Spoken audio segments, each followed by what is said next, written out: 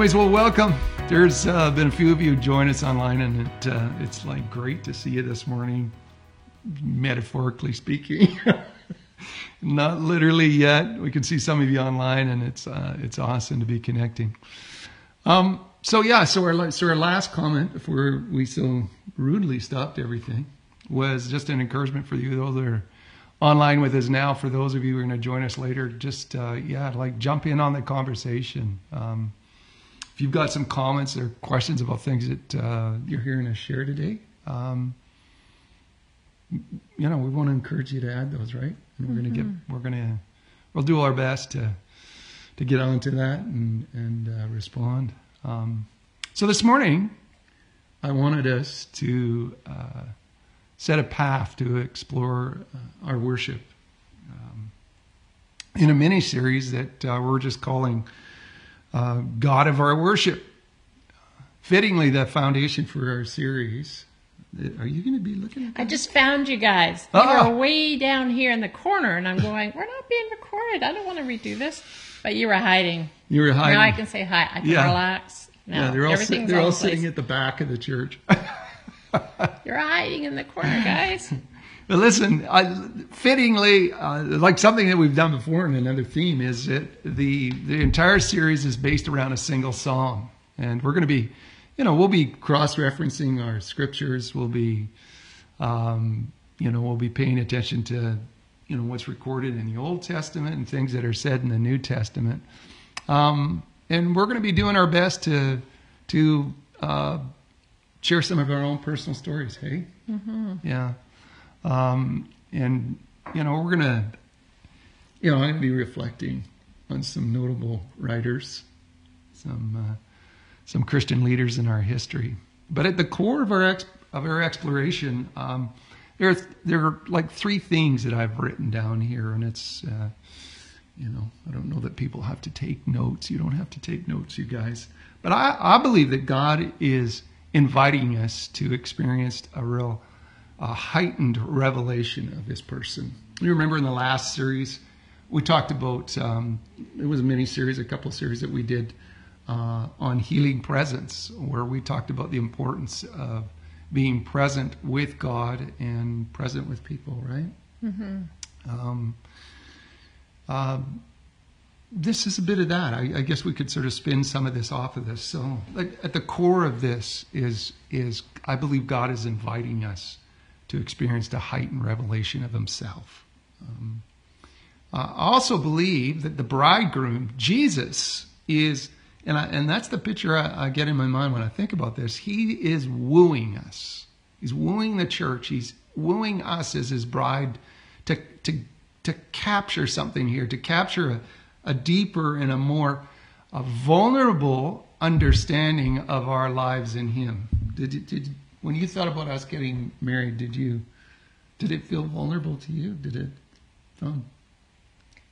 I don't remember. It was a long time ago, and actually, that long ago.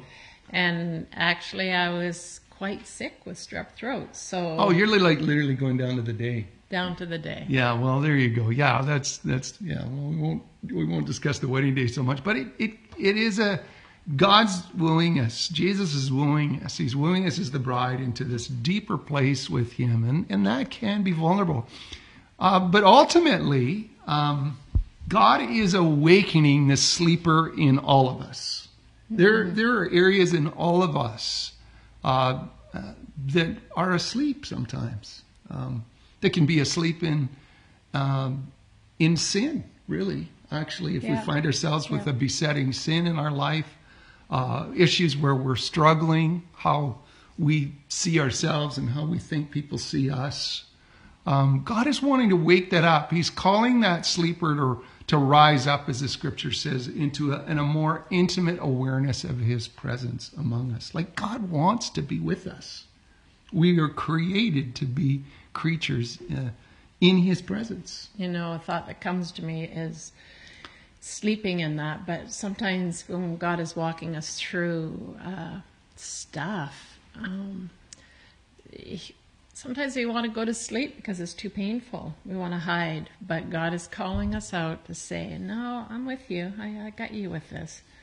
So Sleeping, guys, isn't an option to getting closer to God. That's not to say he doesn't want us to have rest, right? Oh, I love good night's sleep. So does that all sound too lofty? Nope. No, you know what?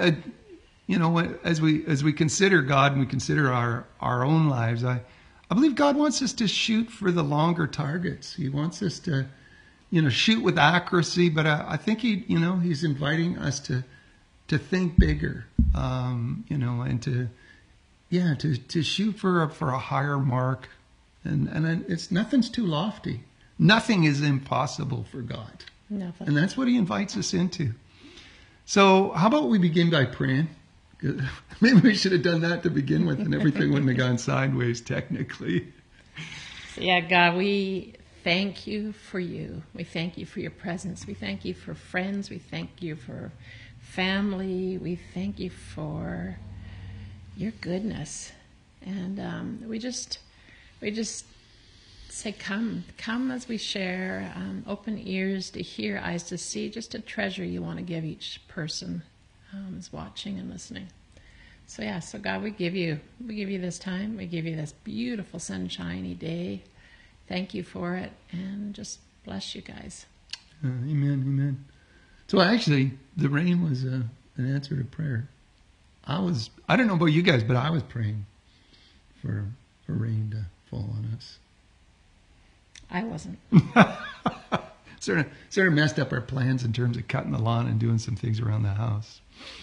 But I want us to begin. Let's stay on this track. Let's begin here with the reading of our psalm today. We're not gonna read the entire psalm.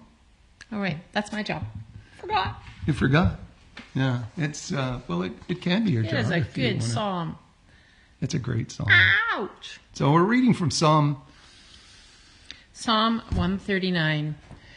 In the first 6 verses, that's all we're going to look at today. That's all we're looking at right now. Okay. So, O Lord, you have examined my heart and know everything about me. You know when I sit down or stand up. You know my thoughts even when I am far away. You see me when I travel and when I rest at home. You know everything I do. You know what I am doing you know what I'm going to say even before I say it, Lord. You go before me and follow me. You place your hands of blessing. Let me do number 5 again. You go before me and follow me. You place your hand of blessing on my head. Such knowledge is too wonderful for me, too great for me to understand. Nice. Mm-hmm. I like nice. That. So for some months, like from early into our COVID crisis is what I'm going to coin that as, because it's exactly what it's been for this world and for many of us. I've been contemplating a word that was shared with us from Alida and our church's intercessory team. That's a few brave souls who pray and intercede on a weekly basis. There's numbers of us that do that. But there was a specific word that God had given them and shown Alida, shown the group, that God was going to move significantly through us in our worship. Mm-hmm. That this was the season that we had entered into. You may see COVID as having, sort of clawed back our activity, and yet God is still advancing, the kingdom's still advancing, and God is going to move through us significantly in our worship. Like he's calling our attention to this. And it came with a bit of a picture, didn't it? She said that, in fact, she saw us being drawn together, that he was assembling us like an orchestra. I mean, maybe that's a bit of my phrasing around that, but she saw this orchestra in which Jesus is the central figure. He's the conductor who is leading us on, right? Mm-hmm. So did I get that right? Did I? Yep, he is.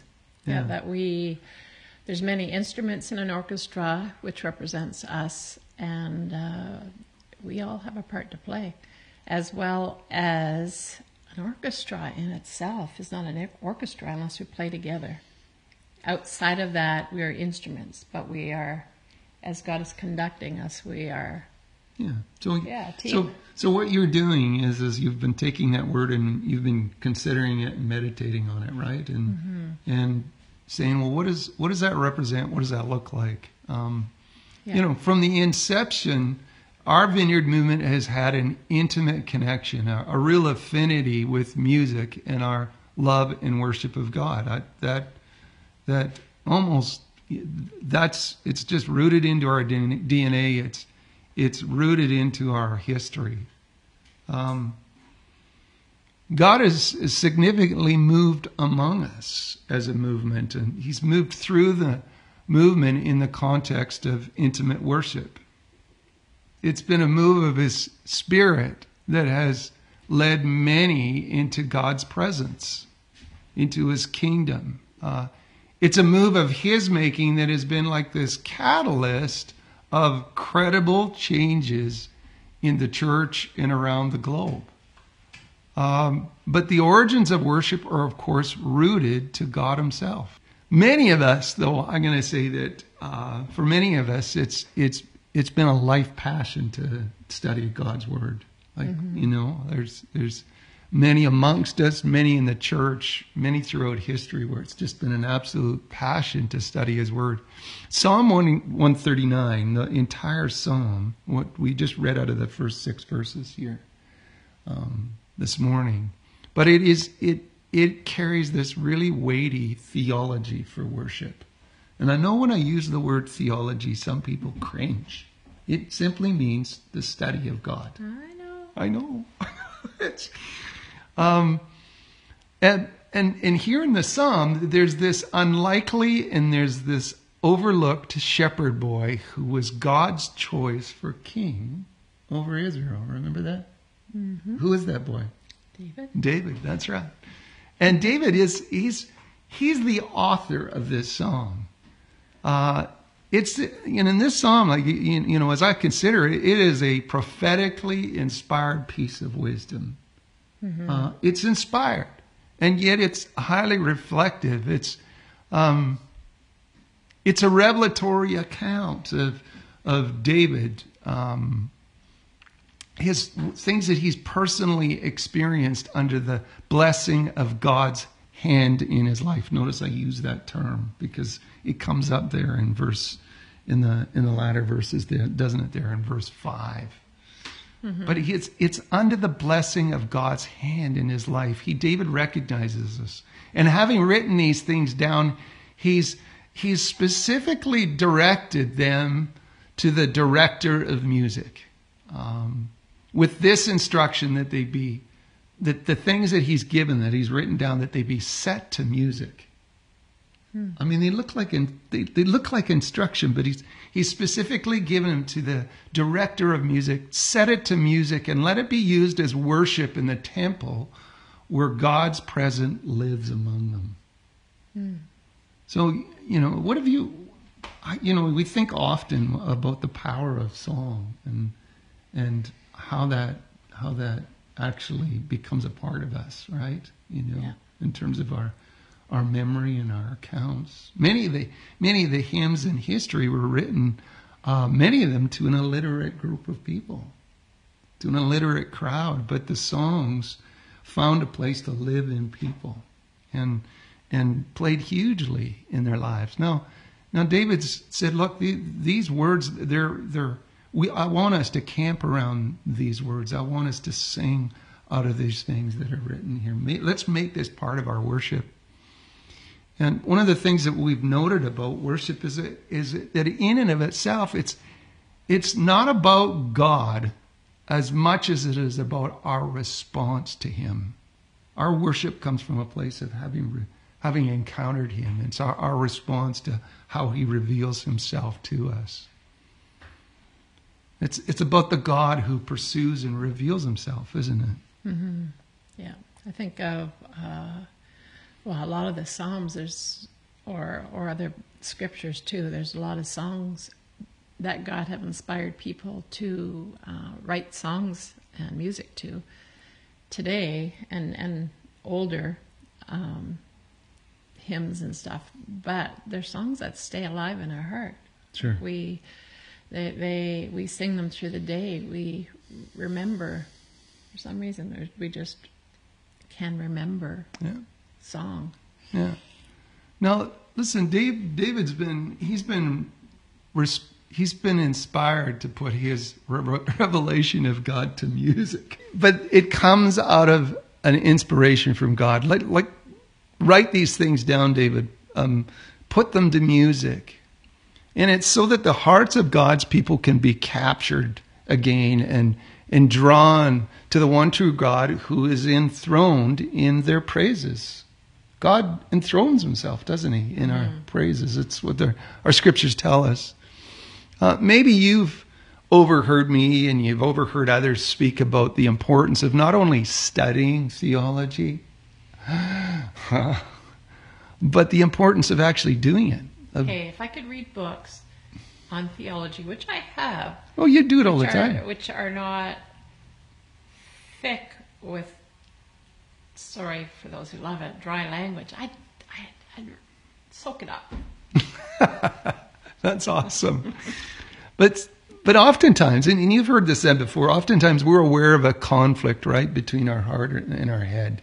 Mm-hmm. I think you've been looking at that in some of your Elijah House studies. There was one of the lessons that talked about, we can think with our mind, but actually our heart itself has a mind, it thinks. So if we act out of our heart and we think through our heart, that's when actually we get it. But when we do it through here, we are processing, we're putting things in order to get it in order. Whereas from the heart, it's just well, real. Yeah, some would also say that, like, listen, if we have just like this heady theology that is entirely fixated on taking in more information, which seems to be a bit of a Greek mindset, a Western mindset, right? It's going to leave us like cold and barren. Some would say even that it has like little practical value. On the other swing side of that, if we have a theology that is nothing but heart, I'm not saying the mind of the heart, where it can be presented as warm and comforting and even practical, but if it isn't anchored to something of real substance, of experience, of learnt understanding and knowledge, it can also be blown around by every kind of doctrinal fad that comes to us, like to and fro. And this isn't something that's going to bear the weight for us in hard times. But the truth is, God is the one who watches over us, who sustains us, and it's with the Lord that we find the words of eternal life. There is, like in the words of his disciples, there's nowhere else we can go. Who else has these words of life? Like you have them, and we're not going anywhere.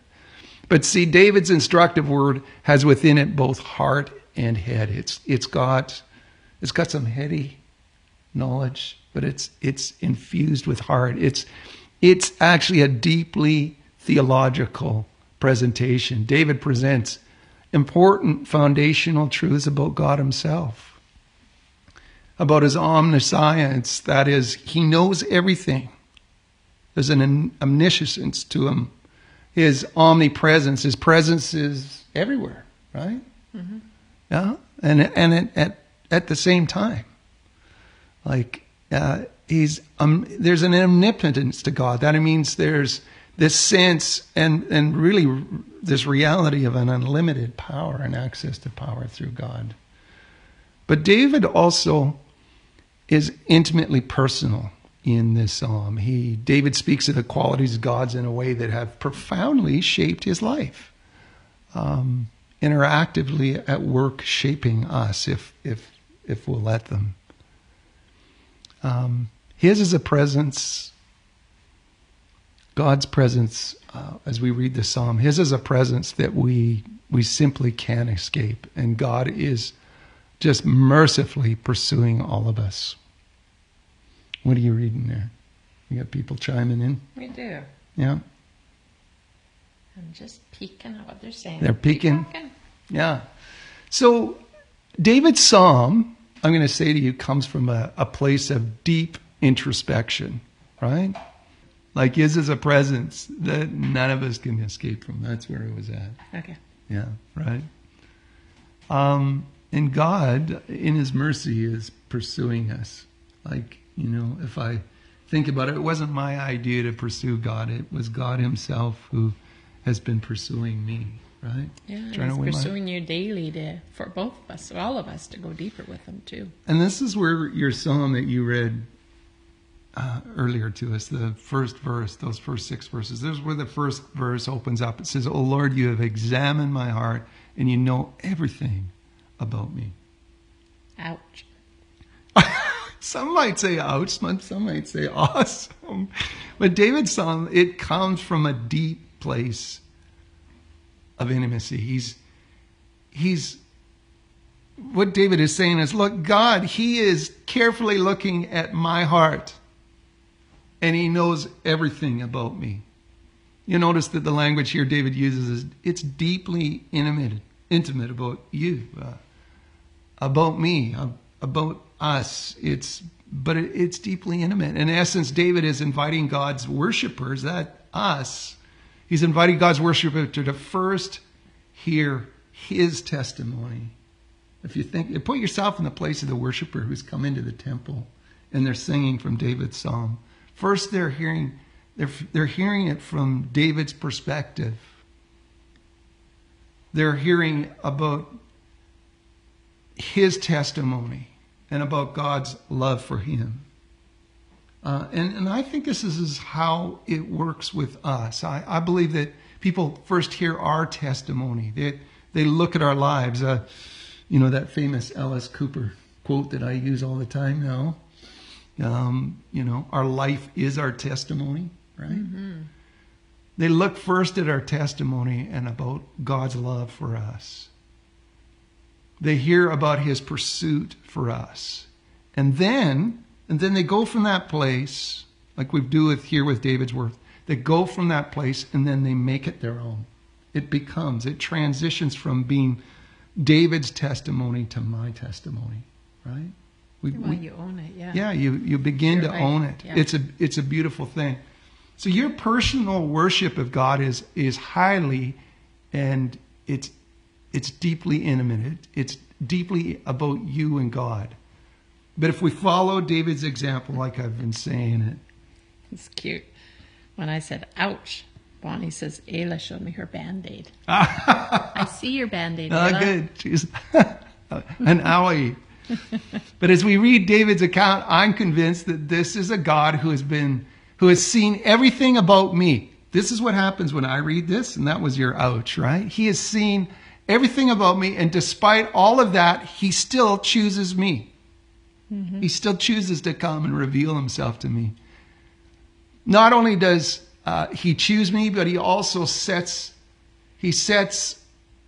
us on a path that leads us into restoration and renewal. That's what I see when I read this. And and what comes leaping to my mind is Psalms. You'll recognize this. He leads me beside quiet waters. Yeah.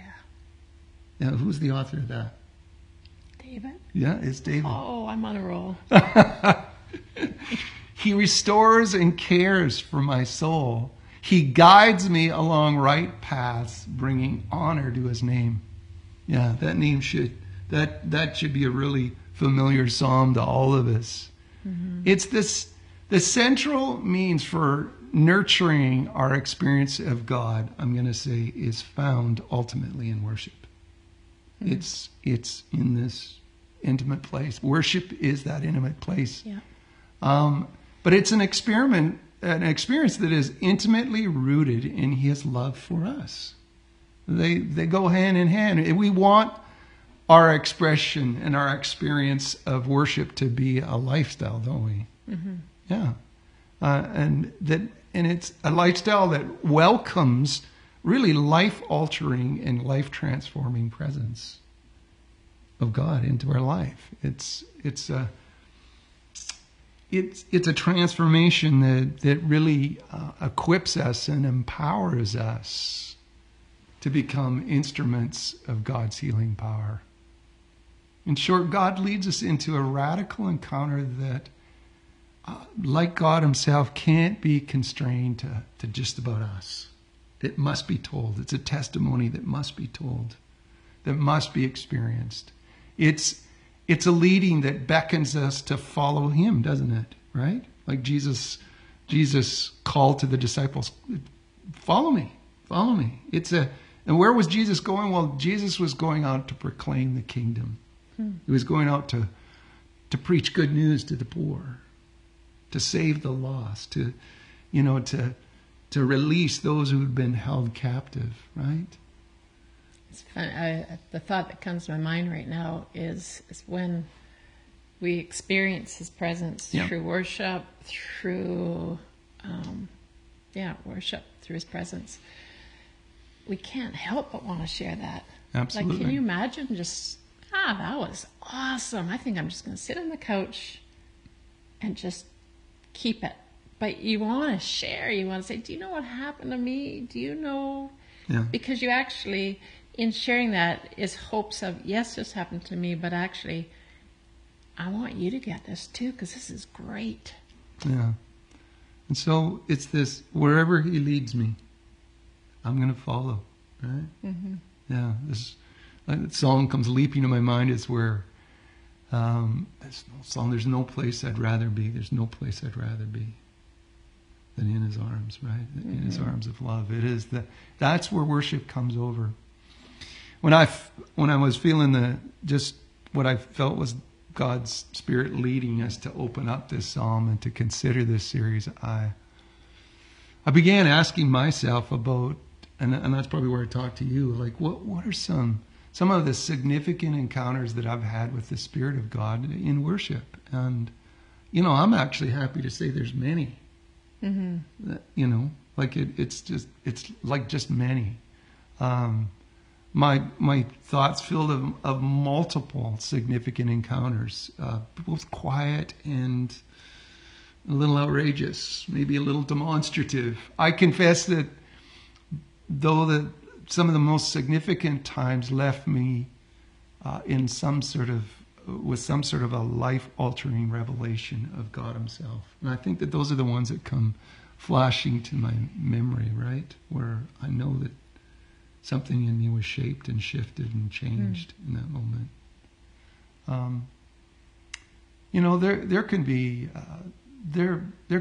There are many others that brought with them significant revelations about God's feeling for me, right? I felt, if I'm honest, I think that initially in my worship, a lot of it was, I didn't even know how to process that, how he felt about me. That most of my feelings were sort of looking at him on the throne. They were like trying to see him but seeing him and then realizing that God's actually looking at me. Yeah. It just blows your mind. Some of those experiences have left me overwhelmed with joy. Some have left me profoundly humbled. And then, even as I think about this, and I can recount it, others have left me deeply repentant. Like, not I'm feeling badly about something, but actually needing to change some patterns in my life, some thoughts in my life. Things that I've allowed to live there. Eh? Why are you smiling at me like that? So I was just thinking, I like those moments for you. Yeah, I'm just glad you're not trying to call me out on the deck on those ones. But for you that are listening here this morning that have joined us, what about you? And maybe these are some questions that we can post up later to Facebook or whatever, but what are some things about that God has led you to in worship? Maybe you've written them down. Maybe you're a journaler and you do that kind of thing. We buy the journal books, right? We do. In hopes I'll do it. Yeah. But is there a particular word or a promise that in those times that God has impressed upon your heart? Because very often I find that kind of thing happening as well in worship. Yeah. Has your understanding and your awareness of God been, can you Can you honestly say that it's altered, that it's been altered in and through worship? These are pretty deep questions, right? And kind of where I'd finished off. Listen, have your encounters led you to a place of repentance? I've talked about it, and not specifically, right? But has worship led you to a place of repentance?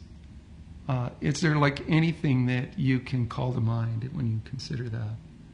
And then the other is kind of a probing question, and I'm not asking you to put this into our comment section or anything, but how are you doing?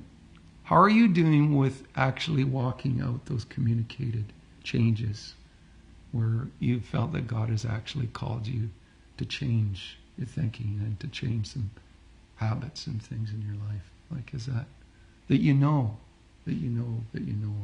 are problematic?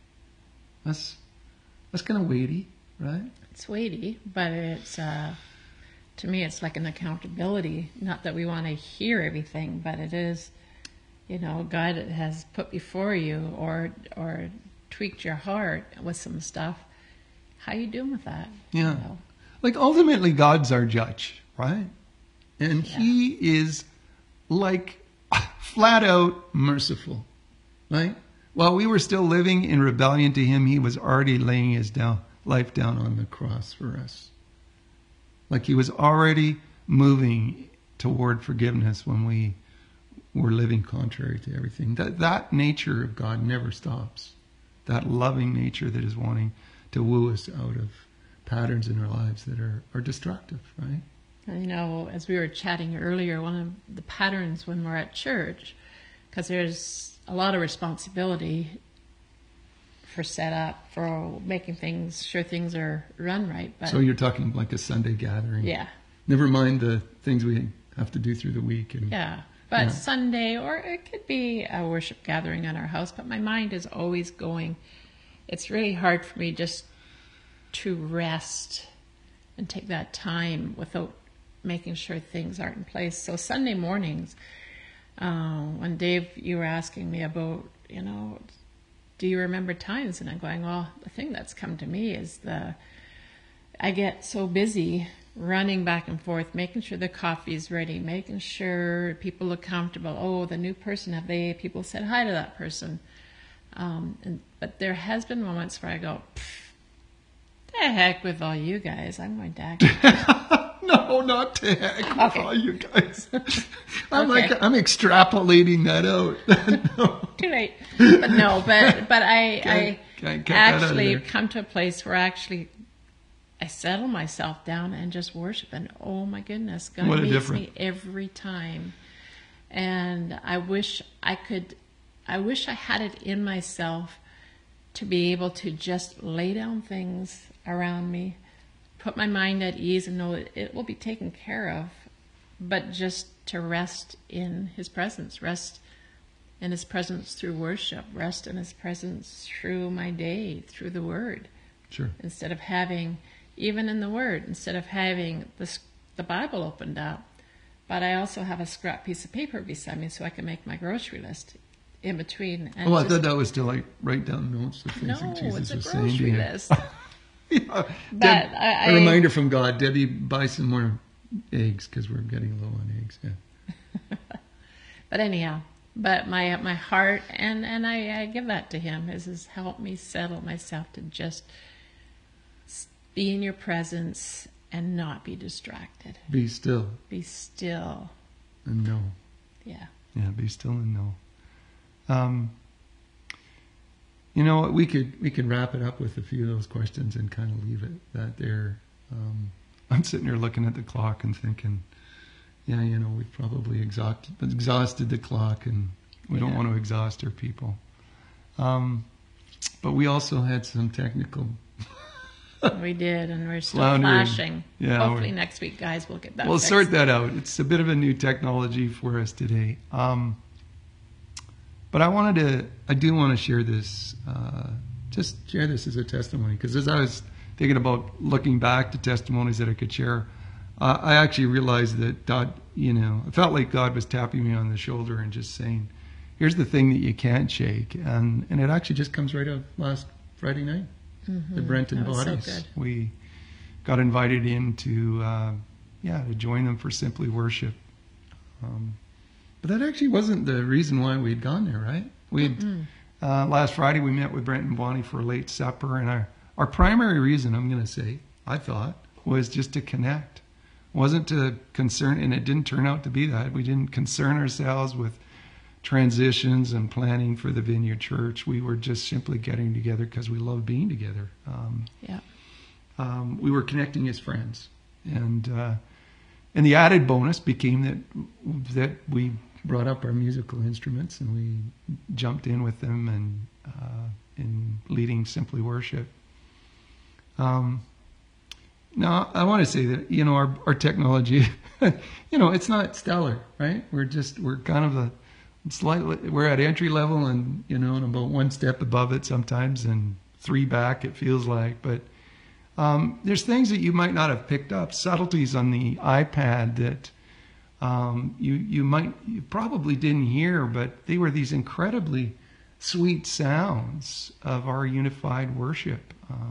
I think it's safe to say that the four of us were really quite impacted to the heart, to the sweetness of God's presence that met us there, and I'm going to say, and with the quality of harmonics and sounds that caught all of us.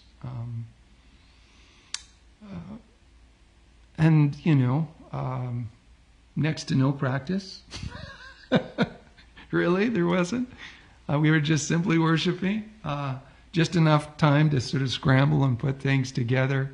Before we knew it, the Facebook Live Streamline button was being pushed and we were online. It was just... I think our biggest struggle is where will we sit? How can we all fit in this little area? How can we actually not hit each other in the head with the guitar head? Yeah, that's on that. Somebody almost said, Bonnie almost ate Brent's guitar head at one point. But I just say there was one particular song. There were many. Like God was just, felt like he was on it through all of it and we were engaged. But there was one particular song that Brent had pulled out for us to sing. And it was on his mind for some time. It's called Jesus, Keep Me Near the Cross. You're already listening to that thinking, wasn't that an old hymn? Yeah, absolutely. There was no practice, basically, for that song. A couple of, he pitched a couple of chords at me that we were going to be playing out of it. And that was it, a quick run through of a couple bars. And there was hardly... in my life, he asked me if I recognize the song, and I said, yeah, I think I've heard it. But there's no real recognized time in my life of having played the song, much less worship to it. That Brent let us out. Jesus, keep me near the cross. There is a precious fountain, free to all, a healing stream that flows from Calvary's mountain. In the cross, be my glory ever till my ransomed soul shall find rest beyond the river. This is an old song. It's a beautiful old song. The music was simple enough. It gave me all kinds of room to play around with different bridging and complementary and diminished chords. I was having fun with that. I was playing things that I hadn't played with Brent ever. It just was happening. And for me, because I didn't know the song, I actually got to be quiet and rest in the song. Oh, okay. So that was good for me then. Was it a complex song? No, but it was new to us. Absolutely new to us. A simple song. I'm not going to say no, it was that, but it was deeply impacting, right? Mm-hmm. It was God's presence was enthroned in our worship. And so yesterday morning, the song score still was resonating deep within my soul. This brings us back to what we were talking about, what the power of song and worship. And I found myself looking at the lyrics of the song. I went looking for them on the internet. And eventually, I even ended up digging into the history of the song's author. And while we'd finished the song Friday evening, at the end of that, we sat for some time quiet, didn't we? Yeah. We were still, and there was a sense of sort of amazement and wonder, trying to discern, God, what have you just done? What are you doing? There was this kind of thing going on in us. And Brent had jokingly said that he hadn't had he had this old hymn on his mind, a hymn that he hoped was an older than him, and to which we laughed. And then later on, he shared that this was a song that he had grown up singing as a young boy. Now that impacted me. And looking back over the brief history of the song, I discovered that the author, this Frances Jane Crosby, and her friends called her Franny. Franny was born in New York, in the early 1800s. So the song is older than Brent. So Brent, yes, it's older than you. Yeah. And the interesting deal about her history is that, like I was sharing with you, like at 6 weeks of age, she had a sickness, and because of the maltreatment in her sickness, she was rendered blind from 6 weeks of age. She'd lived with her parents till she was 15, and after that, she entered into a New York institution for the blind, and she received a great education. She became a teacher. She taught English grammar, American history. And over the years, this is what just grabs me, over the years, she wrote more than 2,000 songs. Wow. Just think of that. She played guitar, she played piano. One of the sources said that she authored 4,000 hymns. So we're obviously not singing all of her hymns. But to her own claim, in almost a song she wrote it, she said that she was a happy soul, that despite her blindness, she resolved to be content in this world. She chose happiness. She married a man who was a musician and a scholar from the same institution. Imagine this, it was like a boarding school, right? She had to go off and physically go to this school. She lived this full, incredible life. She shared that had it not been for her blindness, she might not have had such a good education, the education that she'd received. And it had been hugely influential in her life. And what she lacked in wisdom or in vision, she made up for in her other senses, is what is so obvious to me. And here's something that really grabbed me: is she knew her Bible. This is a lady that put many of the books of the Bible to memory. In fact, said that she knew by memory the first 4 books of the Old Testament. Wow. And then she memorized literally the first 4 Gospels of the New Testament. She had put them all to memory, and she had done this by the age of 10 years old. like really. And all of this had me coming back to our time at the Baalsmas, and how inspired our time was that, and how an inspired life and a resulting hymn from the 1800s came into the hands of a little boy in the 1900s, in the late 1900s, and then into his hands again 2 nights ago, because it was just being stirred in his heart. And how it quickly allowed all of our hearts to marvel and to soar in worship. Mm-hmm. I just thought, man, this is outstanding. See, it is the same Spirit of God who moved through our psalmists. It's the same Spirit that moved through Fanny. It's the same Spirit that met Brent when he was a young boy sitting in those old church pews belting out those hymns, right? And it was the same Spirit that was inspiring and leading us to the feet of Jesus only 2 nights ago. Yeah, that's good. Worship, it is absolutely incredible. And God doesn't waste any of it, right? No. And I guess in this case, it never grows old, right? God just continues to breathe on it. Mm-hmm. Yeah. His life's internal. So, is God increasing your capacity for worship? I think that this is what God's doing in this time, is He's increasing our capacity for worship. And you know what?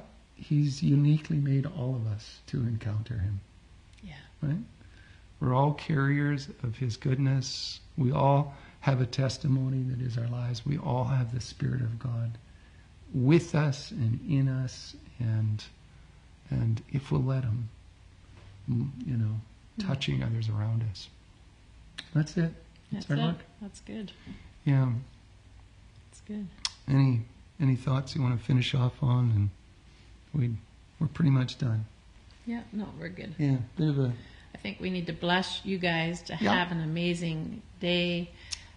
Some of the young families are going out for a walk, as well as others with them.